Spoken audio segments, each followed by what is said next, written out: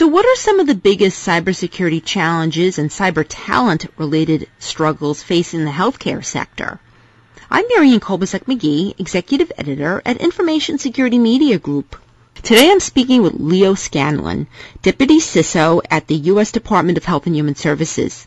In addition to his work at HHS, Leo is also taking on the new role of co-chair of the U.S. Government Advisory Council at ISC Squared, a nonprofit association of cybersecurity professionals. Leo will be speaking to me about his new role at ISC Squared, as well as some of the most critical cybersecurity trends he sees facing the healthcare sector. Hi, Leo. Thanks so much for joining us.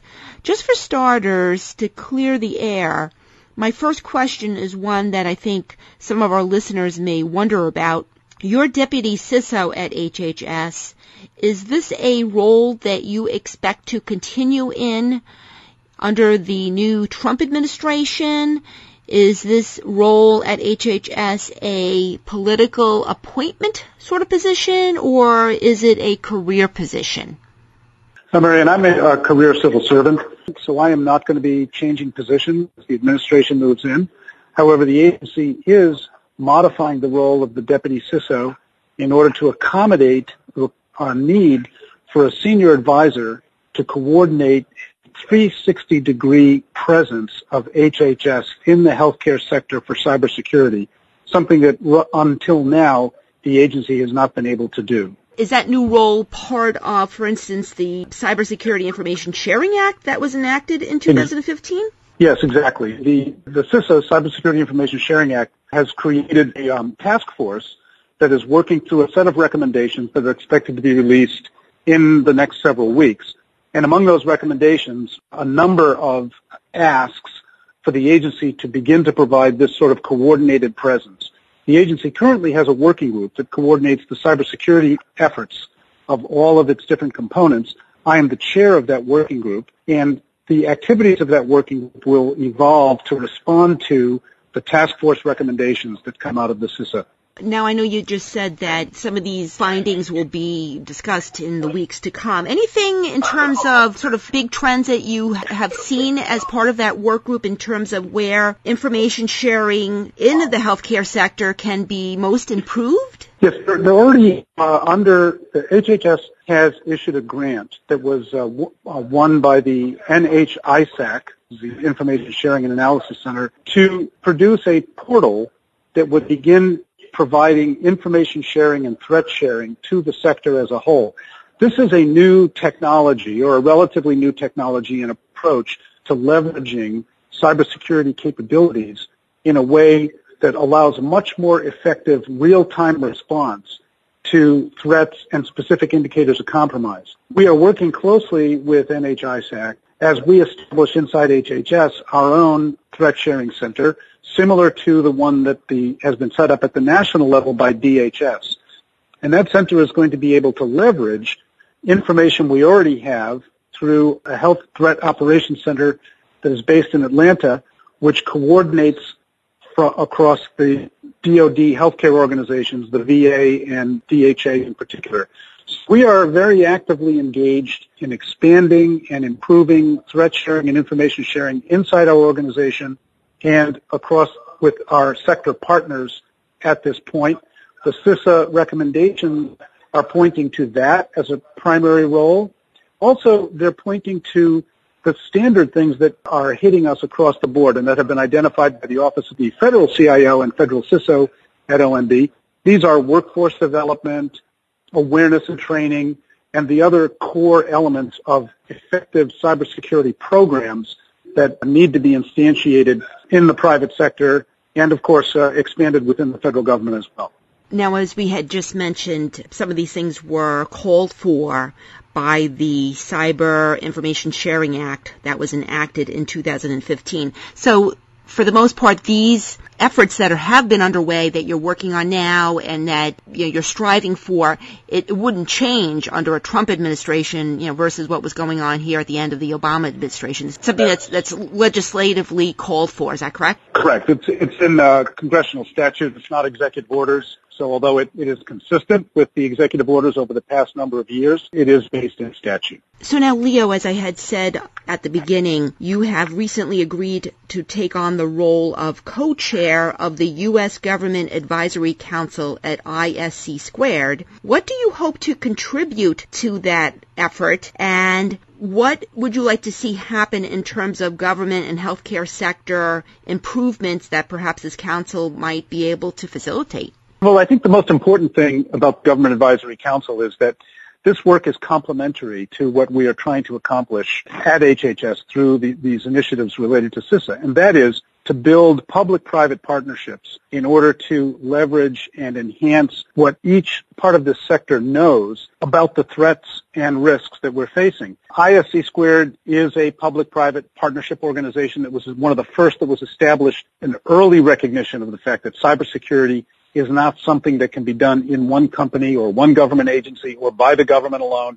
It is really a full-blown, across-the-board collaboration necessary to deal with this. So this is in the DNA of ISC Squared. The Government Advisory Council provides a framework in which we can address and enhance training and awareness. We do this through award programs that we give out, in particular the Government Information Security Leadership Awards, or GISLAs, which are a very, very competitive award and have been a great way to highlight the work that's being done and is done every day across the government and bring this to the fore. It supports all sorts of training and awareness efforts, and most importantly, the Government Advisory Council provides a forum for discussion of workforce development issues, which is really at the heart of the structural problems that we're dealing with in the government, not just in the government. The private sector as well is hurting very badly for talented cybersecurity people and with capabilities.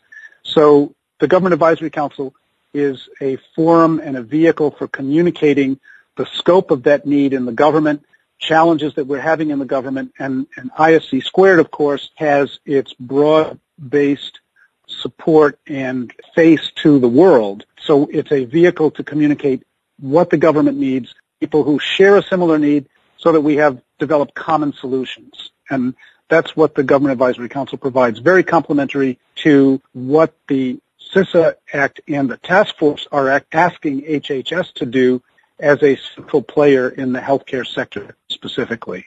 So now, Leo, when it comes to workforce development in the healthcare sector and the public health care sector, as well as the government sector, there are shortages, as we know, in cyber skills, experience, and talent. What skills do you think are most in need of being filled right now in order to help these sectors keep up with the evolving cyber threats that we're seeing?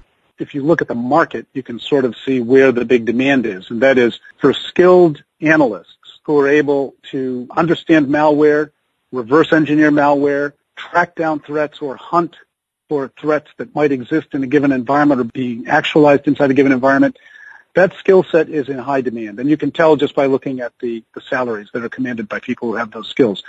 But there's another set of skills that are needed as well, and this is, interestingly, has started to come up in surveys that are done when people are asked, what else do you need? Because the first part I described is pretty straight up obvious. But what else is needed is people who can write, people who can communicate, people who can provide information to non-technical consumers who have a need to understand cybersecurity. And I'll give you an example. In the healthcare sector, there are large organizations like research organizations, pharmaceutical companies, insurance companies who have robust cybersecurity capabilities, who share information among themselves and have been doing so for a very long time.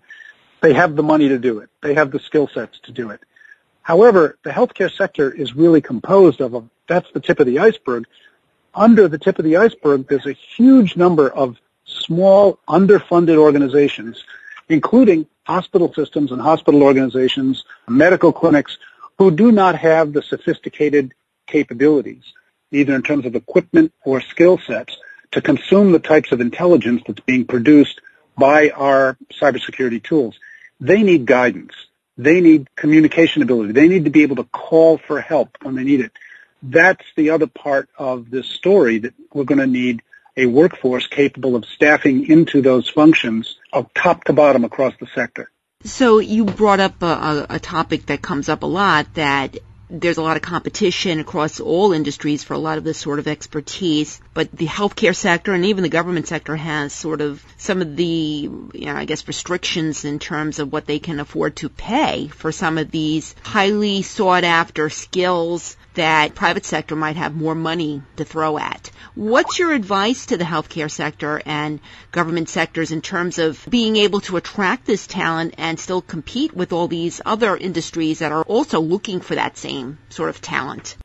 Well, it's very interesting. I think that, in fact, as we go forward, what we're going to find is that the word compete is going to have to disappear from our vocabulary. What we really need to be able to do is to share capabilities. And that's what the threat sharing and information sharing initiative coming out of CISA, and which DHS has pioneered at the national level, that's what that's all about. We simply cannot afford to compete shop by shop, entity by entity, for what will always be a relatively limited pool of talent. What we really need to be able to do is find ways to leverage what that talent produces and make it available to fight what is a common battle. So this recognition is widespread in the technical community and increasingly across the private sector.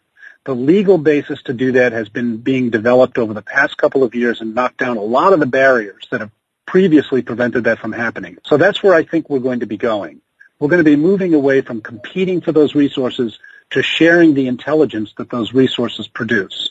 So now, Leo, I also understand that you've been co-chair of a interagency ID credentialing and access management committee. Based on your work there and the sort of cyber trends that we've been seeing in the healthcare and government sectors, what would you like to see happen in those sectors in terms of making improvements to their overall ID credentialing and access management practices? Anything that you think that they're missing, that they shouldn't be doing or they should be doing, that needs to happen? We're in an interesting point for dealing with that. Of course, identity management is the core of long-term IT security. That's really what it's all about. In the healthcare sector, what we're doing, we're protecting identities. The information, the public health information and the PII that's in the repositories that HHS is custodian of and that exist in hospital systems and other entities in the sector is the identity of millions upon millions of people. And it's got tremendous value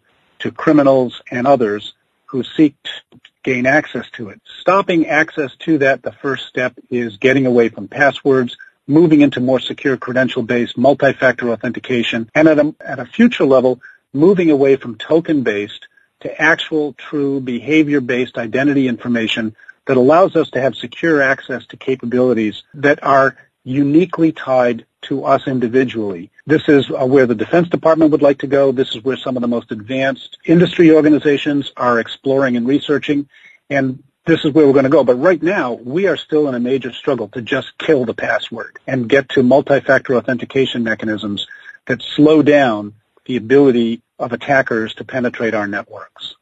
So that's step number one. And then step number two in the future is to really build strong binding of our identity information to our actual selves and make that available as the primary authentication means to systems, our individual data, and our data that is held by organizations that we interact with. And Leo, why do you think there has been resistance to the implementation of multi-factor authentication in sectors like the healthcare sector? What's the biggest barrier to adopting these stronger forms of authentication? I think the biggest barrier is cost. It's always difficult to modify your systems, to introduce new capability, and make available to users the tokens or credentials that they need to do that. So I think that cost is coming down. I think that the infrastructure necessary to do that is more and more commoditized.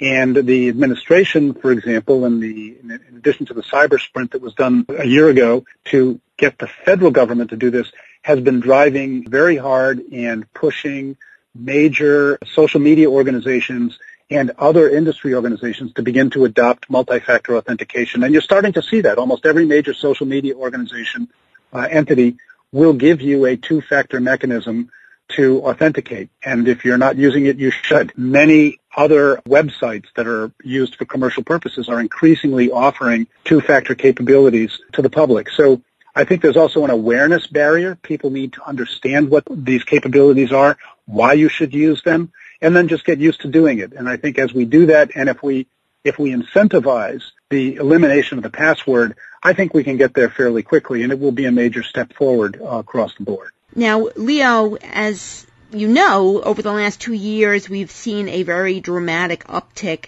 in cyber attacks on the healthcare sector. We've seen over the last year a big surge in ransomware attacks. Any predictions on what the cyber threat landscape is going to look like in 2017? Anything that you think that the healthcare sector should be prepared to deal with? I think we're going to continue to see what we've seen, and we're going to see more of it. The major vector that is being exploited by these attacks is the ability to induce the user to cough up access to systems. The bad guys have figured out that that is the fastest and cheapest way to get in. Phishing education, two-factor authentication, and anything we can do to increase awareness of system users as to why it is important for them to guard access to these systems. The other challenge that's already manifested itself is the Internet of Things. And this is going to be pervasive in the healthcare sector because healthcare technology has for a long time been an Internet of Things, increasingly devices talking to each other right down to medical devices. And there's going to be a tremendous effort to research the vulnerabilities, understand the vulnerabilities, and begin to address that problem as well. So I think that would be the summary. We're going to see more of what we've seen. The challenge is going to be to respond to the phishing attacks with better awareness, and then to really begin to tackle the world of the Internet of Things and all the challenges that that presents. Thanks, Leo. I've been speaking to Leo Scanlon, Deputy CISO at HHS. I'm Marianne Kolbasuk-McGee of Information Security Media Group. Thanks for listening.